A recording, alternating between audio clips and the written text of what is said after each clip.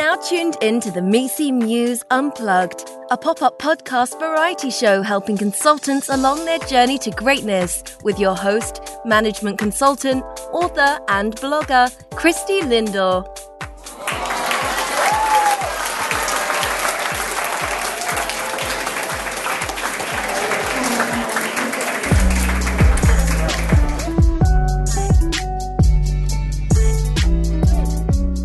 Go-getters, welcome to the Misi Muse Unplugged podcast show.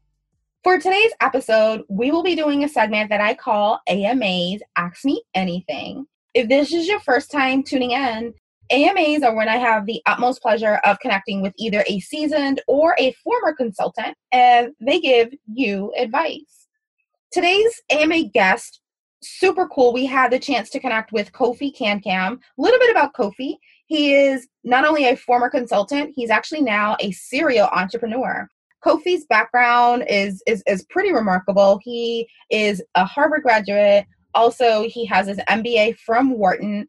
And in both of his businesses, and he'll talk a little bit about that, he focuses his services specifically on helping people get into top-tier colleges and universities across the world. So I think some of the advice he's going to give on, how to make the best of your application and your candidacy for schools, I think will be pertinent, not only for, aspiring consultants, but also for, seasoned or new consultants as well. So I think this will be a really, really great episode. Today's episode also concludes our Welcome Back to Campus series for all of my undergrad, grad go-getters. So I hope you enjoyed it. Feel free to drop us a line, misimuseunplugged@gmail.com, if you've got any questions, feedback, or thoughts. Would love to hear from you. As a preview for next week's episode, we're actually going to do what I call a deep dive. So we're going to talk a little bit about project management. And if you're in consulting, consultants primarily work on projects. That's like what we do. And in order to be a great consultant, you have to have great fundamental habits of project management. So we're going to dissect that. We have a couple of seasoned experts that we'll talk to next week to talk a little bit about project management, give you some specific tactics that you can use on your engagements. And so with that, let's get started. For today's episode, you're actually going to get a special treat. I have the utmost pleasure of connecting not only with a former consultant, but also an individual who is a serial entrepreneur. That's going to give us a lot of great information. So I am super excited to welcome Kofi Kankam. He is the founder of Admit.me and co-founder of Advantage.com. So Kofi, thank you so much again for taking time to connect with us on the Misi Muse Unplugged. How are you doing today? Great. Thank you for having me. I'm super excited to be here. A little worried that I can't live up to that introduction, but I'll do my best. I think so. This is going to be fabulous. I'm just very excited that we've gotten a chance to connect with you. But before we get started with today's interview, Kofi, maybe if you can take a moment and introduce yourself to the go-getters of the Misi Muse Unplugged. Sure. So I'm Kofi Kankam, as Christy mentioned. So I run a company called Admit.me, which is kind of like a LinkedIn for college and grad school applicants. We help candidates get into school. We've been doing this for a while as an admissions coaching company via Advantage.com, helping candidates about 12 to 15 countries around the world every year get into pretty much top tier undergraduate and graduate schools, business school, law school, med school, etc. I am from upstate New York and Ohio. I'm a first generation American. My parents are from Ghana. I am married. I live in New York. I am not the athlete I used to be. I'm trying to think what else is interesting. But I am a former consultant as well. So I worked at a big 5 consulting company coming out of college. I studied neurobiology at Harvard College, stayed and got a master's in education from there, worked at a big company, big consulting company, thought about, what's next for me. At the time, I was going to do an MD MBA. I decided to drop the MD degree for fairly comical reasons, including not wanting to be broke in my 20s, on grad school campus. And then I realized when I was in business school at Penn, at Wharton, I actually was broke in my 20s on a grad school campus riding my bike around. So, but that's basically my background, in a nutshell. And I've done sort of different entrepreneurial ventures. I pretty much went to business school to become an entrepreneur or continue being an entrepreneur, actually, a better entrepreneur. And my interest really is in companies and solutions in the education and technology spaces, both separately and together. But I've been involved in a couple of different things here and there outside of that as well. What an impressive background, Kofi. You talked a little bit about your journey of how you chose your major and decided to drop a degree program. And it sounded like getting experience within consulting. Maybe you can share kind of how you decided to go into consulting in the first place and how did you make the transition out back to, sounds like your passion is entrepreneurship. So how did you kind of make that leap back out? So when I graduated from college, I saw a lot of my friends going into consulting. I really didn't know about it that much. It just seemed like it was a continuation of college and you got a chance to get paid. By continuation of college, I mean you're building a great network, you're building a great skill set, and it's a great launching pad to something more. And my experience getting into it was, I went to Ghana for the summer between when I graduated in my first year of graduate school. And I was working with a doctor out there, and he was explaining to me that a lot of the challenges he faced were technological, as opposed to just medical. There were logistics issues, like he didn't have enough MRI machines, he didn't have enough CAT scan machines, he couldn't get enough trained surgeons there. So I started really becoming, at the time, equally as fascinated with the business and operations of sort of medicine, as well as sort of the science of it. And over time, I realized that I was more so fascinated with sort of operations as a whole. It wasn't just medicine. I didn't just want to do that. And so I said, look, maybe I'll get an MD, MBA degree. And I knew that I probably could get into a pretty good medical school, but I knew in order to get into a good business school, I needed to work for a while for the most part. And so I started thinking, okay, what am I interested in? I'm interested in building a great foundation, building a network, traveling a little bit around the country, a little bit around the world, getting exposed to different things, because as a science guy in college, I was working with monkeys, I was in labs, but I never took any business classes. So it just seemed like consulting scratched or checked off all those boxes and would scratch that itch. And so I got into it sort of knowing I would leave, but intending to use it as transition, basically, into business school, which I thought would give me the foundation or strengthen my foundation to get back out there and start companies. Right. You saw that early up front and saw the window of opportunity to really connect in the business and ops side of medicine. So I think that was really keen of you to figure that out really early on. That's just mentors. I had fraternity brothers that I saw doing this kind of thing and older friends. And I just saw, I made mistakes too, but I just sort of listened and watched and asked a lot of probably dumb questions. I'm sure they thought I was an idiot, but I, had to get the information I needed to make some good decisions. Absolutely. So go-getters out there, what Kofi's saying is really spot on.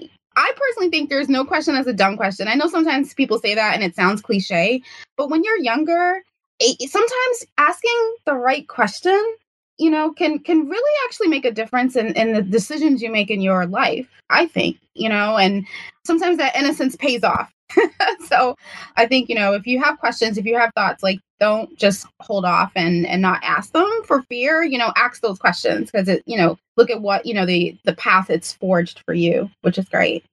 I guess, how did you decide, so you were kind of, in Ghana, you had exposure, wanted to get into the business ops side of medicine, went back to school. Like, how did you decide from there to then pivot and start your college admissions coaching services? Maybe you can tell us a little bit about that.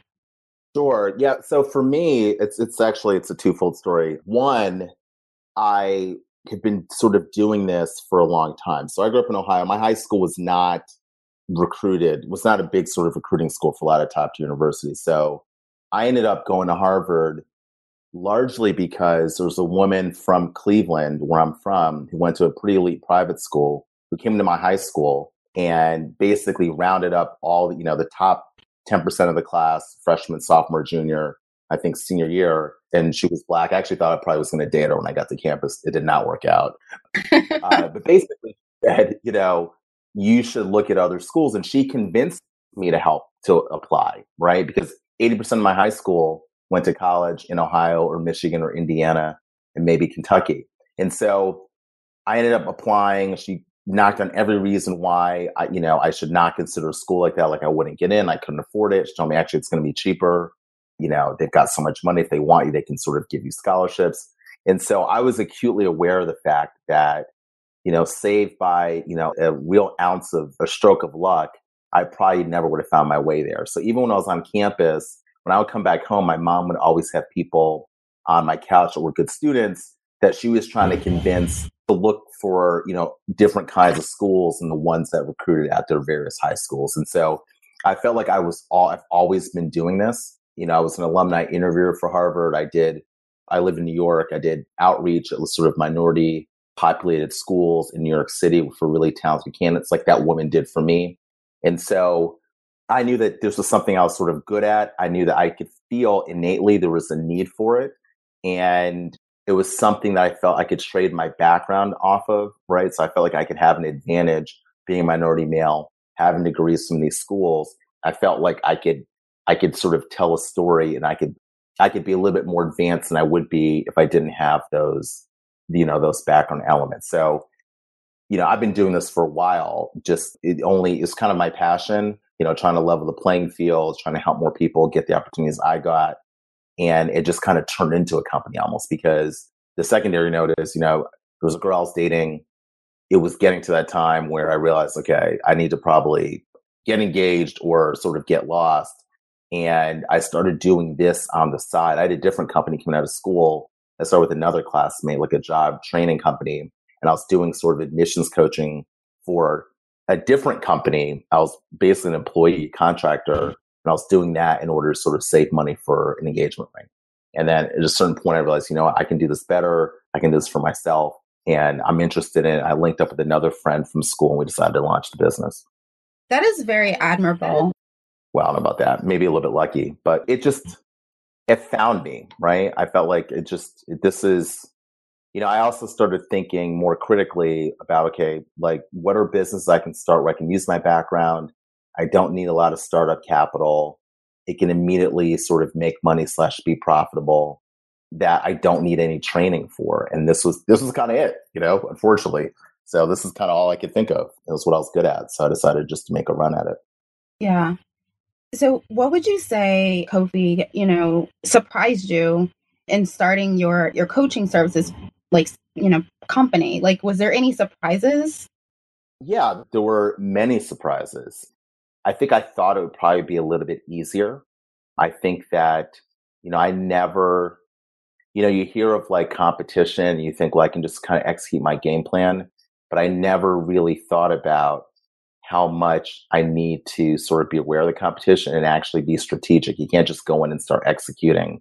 We did that. We started executing, making money, but we kind of realized we weren't growing at the pace we wanted to grow. And it's because our competitors were doing different things, like pricing differently, letting people pay differently, having different kinds of marketing on the website. And so I was unaware of how much, as sort of a leader of the company, one of the leaders of the company, I had to sort of keep my eyes looking outward and ears to the ground to figure out what the industry was saying.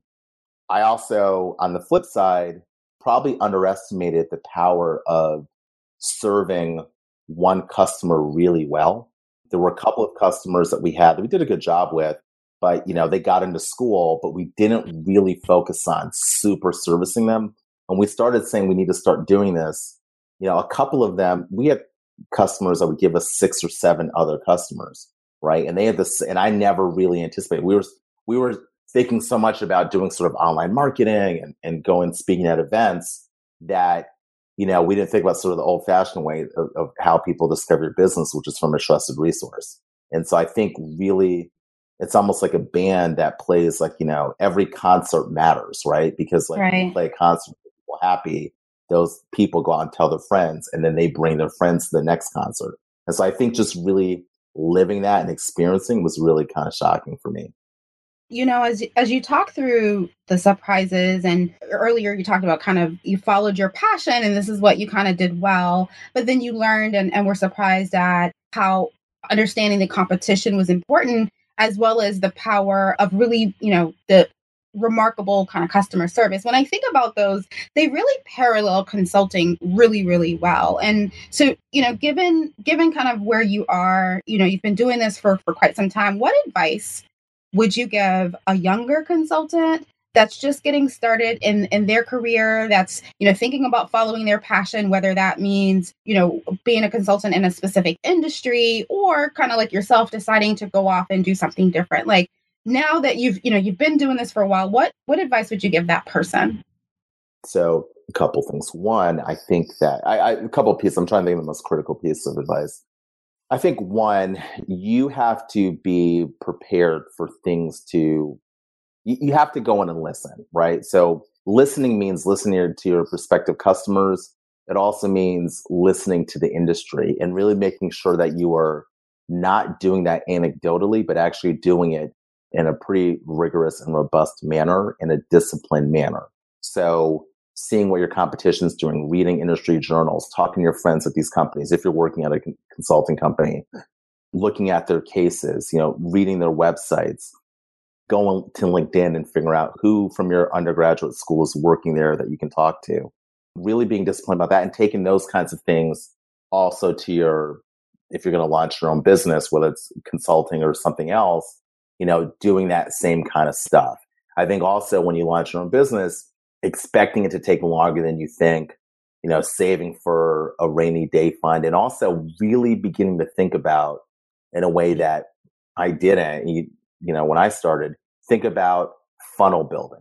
How many people, do you need to sort of talk to? Do you need to be talking to at once? What's your conversion percentage realistically going to be?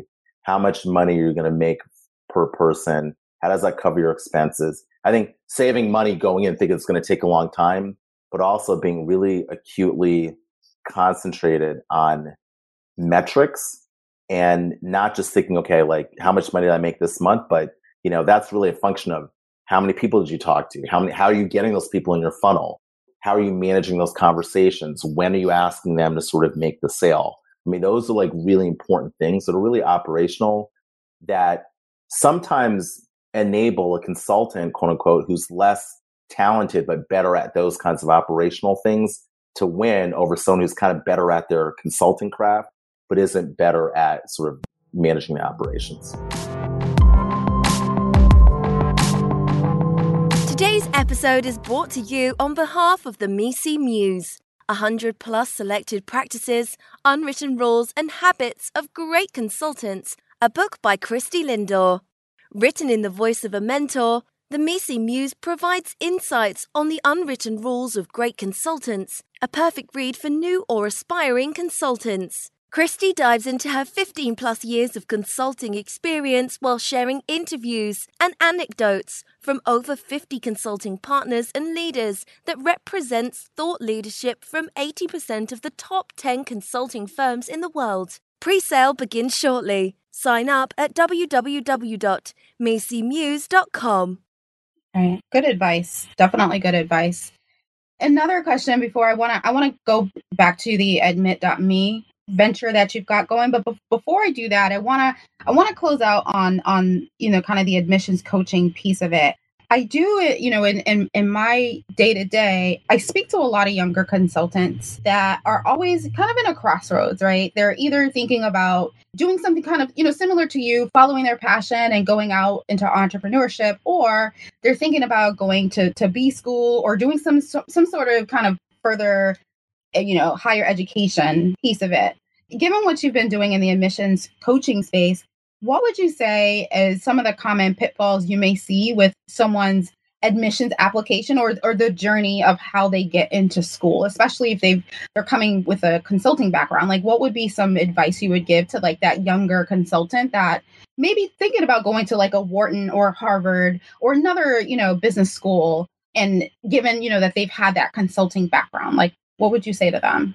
I'd say a couple of things. That's a good question. Firstly, your job performance is really important. So a lot of times people are so focused on the next step, like what's after working, especially once they make the decision to go to school, that they're not focused on the here and now and doing a good job where they are. And so that can have huge impact in terms of their application, because maybe they don't get promoted as quickly. Maybe their potential professional recommendation, which pretty much has to be from your boss, maybe he or she sees a drop off in your performance.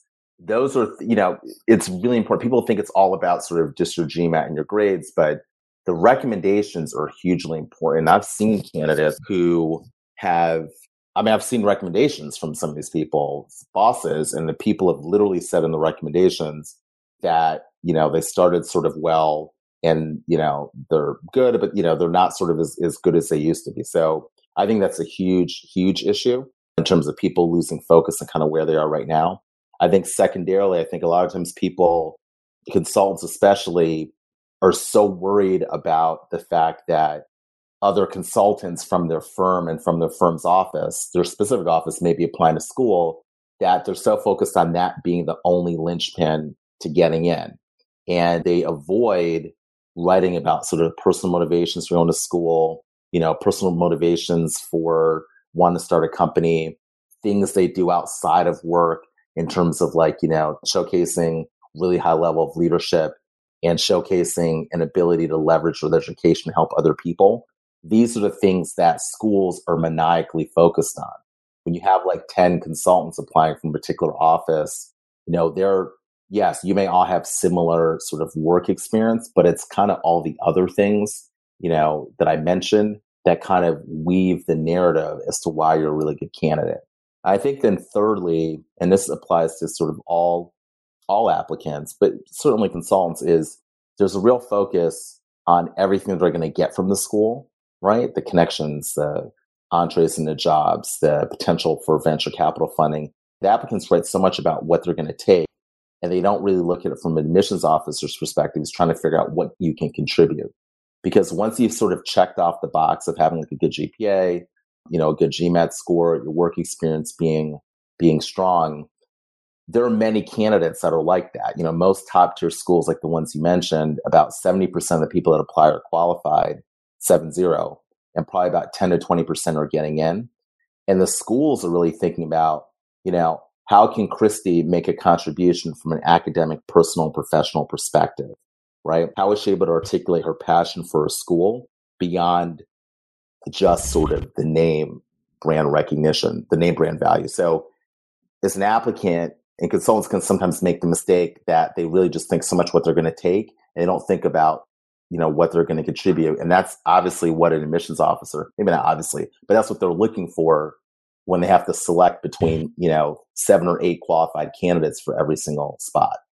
Good insight. So go-getters out there, it's more than just kind of the table stakes, the GMATs and the, kind of the GPAs. It sounds like it's also kind of, what is it that you're bringing to the table from a contribution, but it also sounds like, what is your authenticity? That's what I'm also hearing you say, Kofi.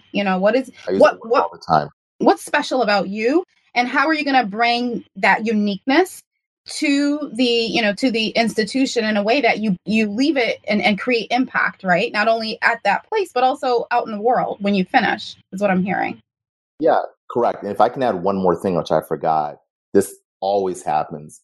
People think about business school, consultants especially, as the next job out of school, right? They think, if you ask a typical person, why are you going to school? I'm going to school to get to go work for this company or get a job in this field.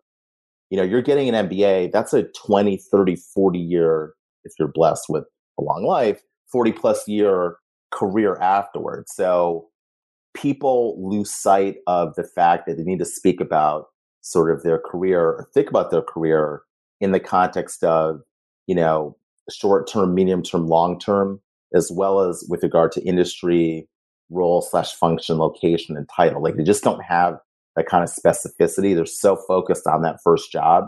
Whereas if admissions offices and career service offices at these schools have surveyed alums who are 5-10 years out, and over 50% of them, they're on their second or third job out of school. So it's not just about what you're going to do immediately afterwards. Schools want to see if you have that long-term vision, especially consultants, because a lot of us, you have gotten exposed to different fields.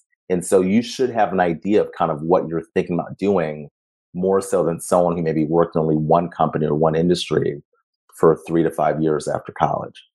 With that, thank you so much. That was a really good insight. I'm going to pivot slightly. I want to go back to admit.me. I had a chance to connect, to go online and check out this. It looks like a social network. Can you maybe give us a little bit more about what admit.me is all about? Yeah, Glad you said that. It is a social network. So it is a tools-based admissions social network. So we are trying to address the issue of there being too little advice for too many students. So if you just look at it from a high school perspective, before I get to sort of grad school, high school to college, there are literally about 380 students for every counselor. And so what you're seeing is that, the average candidate's getting about 2 hours of admission support across all 4 years of high school.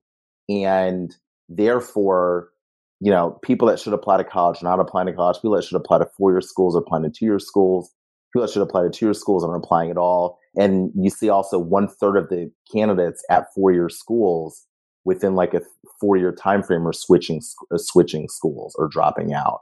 And so we set up Admit Me, and the grad school it's actually even worse in some respects, because for grad school applicants, oftentimes they're getting no support. Now they've gone through one degree or they're in a degree program, but when they're trying to make that transition, they have no support. They don't have guidance counselors, for most schools, right? Most universities. And so what we're enabling people to do is build a profile like LinkedIn that has things like, historical information, like your test scores, your grades, your activities, things you're interested in doing.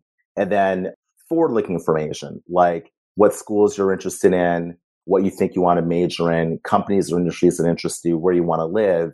And you build that profile and you get free feedback on it, like annotated feedback from a current student, an alum, or former admissions officer, right? Oh, wow. So that is kind of our gift to you. You get that, you get that free feedback, and then you can do things like, find other people applying to similar schools, find someone who maybe is at that school, ask him or her questions. You can use tools like a calendar tool that allows you to enter the schools that you're targeting, and then it'll backfill all the things you need to do between now and the application deadline. So you can do all that for free. The way that we make money on that as a company is, what you may not know is there's so many graduate schools that are looking for candidates like you. It's very expensive for colleges and graduate schools to find students and matriculate them to campus, to the tune of, a couple $1,000s. I won't tell you the school, but there's a major business school everyone would say is in the top 15. And they spend about $3 million to build a class of about 600 people. And that's a top tier school with a global footprint. Okay. Because they have to pay salaries. They send people to these graduate school tours. They pay airfare, per diem, hotels, and they have to pay, marketing costs, doing stuff online, sending mailers out. So, we're offering a solution for those kinds of entities. And then, if you sort of are inclined to get more help and more support, you can pay for a premium option like LinkedIn, or you actually could say, you know what, Christy gave me great feedback on my profile. I want to buy time from Christy to get help with different parts of my application, brainstorming my essays, fixing up my resume, helping me prepare my recommenders, giving me a mock interview, et cetera. So that's kind of what we're building.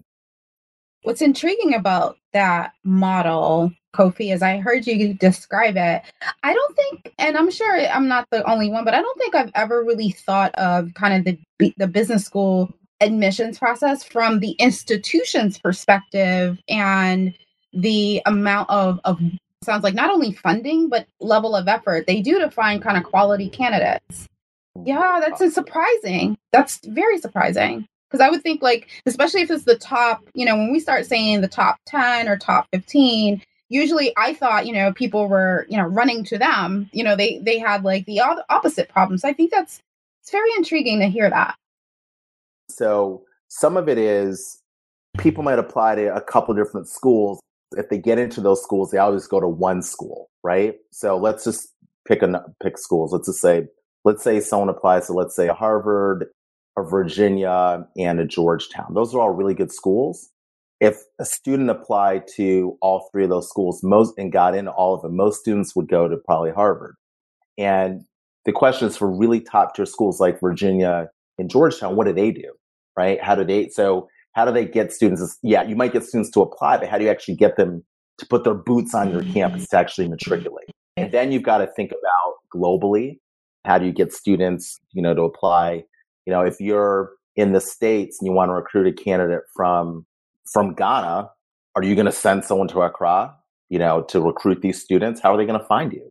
Inherently, some of the students that find you, there's a little bit of bias because those students are probably well-to-do. They have some kind of exposure, overseas to even know that they know there's a path for them to get to your campus, and they figured out the path and figured out the timing. But there's so many other talented candidates who get tripped up on maybe one or two of those elements, right? And then you have to add in the other framework of what about women?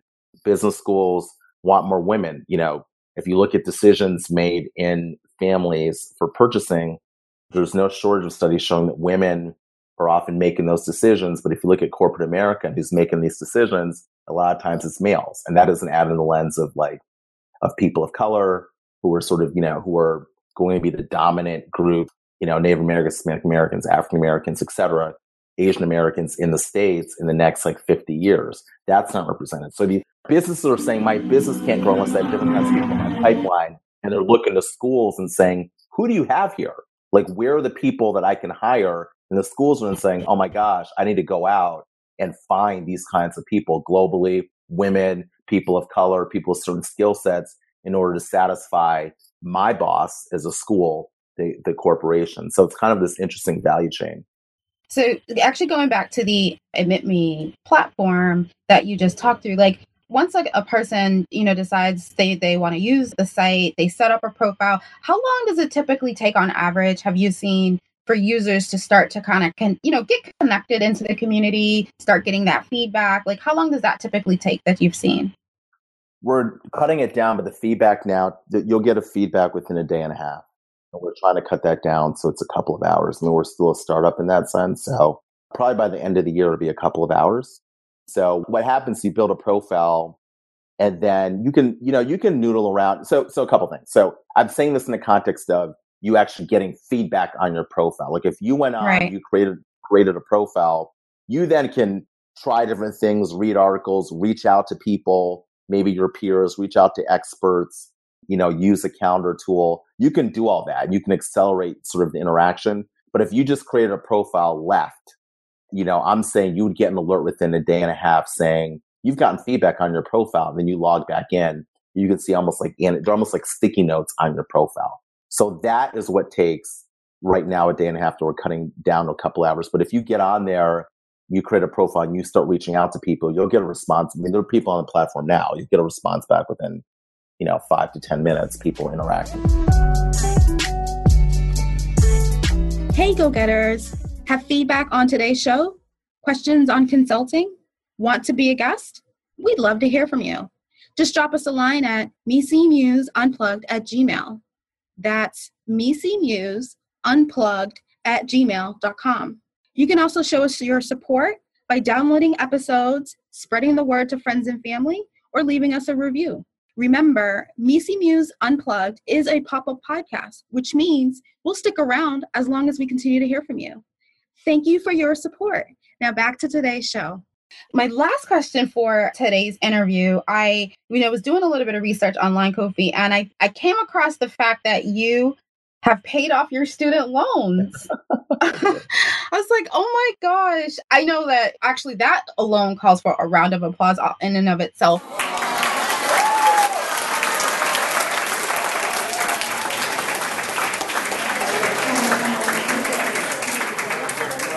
Because I know that a lot of people, whether they're still in school right now or they're been in their career, I know I'm still paying off, some of my student loans. So how'd you do it? Can you give us a little insight for those of us that are still on the other side of the fence? Any tips? I will. Well, firstly, get old. Because I'm sure I'm older than you must be. So that's the first tip. I think a couple of things. So I think, obviously being disciplined, paying off as much as possible. I lived like a pauper, in business school. My girlfriend at the time became my wife, did not love it. Didn't love when we lived like a pauper. We lived like paupers when we graduated, but we saved money. So we lived in a very cheap apartment. We could have afforded an apartment that probably was 60 to 80% more than we were spending, but we were both trying to knock off our loans. She also got her MBA from NYU.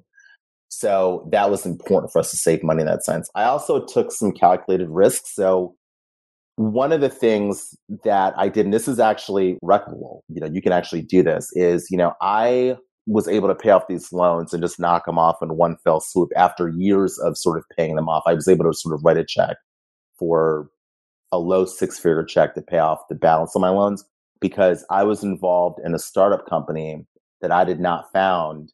Well, I was there pretty early, but I wasn't the CEO and founder. But it was just one of my sister's classmates. My sister went to Harvard Business School, and one of her classmates was interested in starting this travel company. And the company went out and raised a bunch of money, like millions of dollars, tens of millions of dollars, actually. And I basically reached out and said, look, I want to sell some of my shares in order to pay off my loans.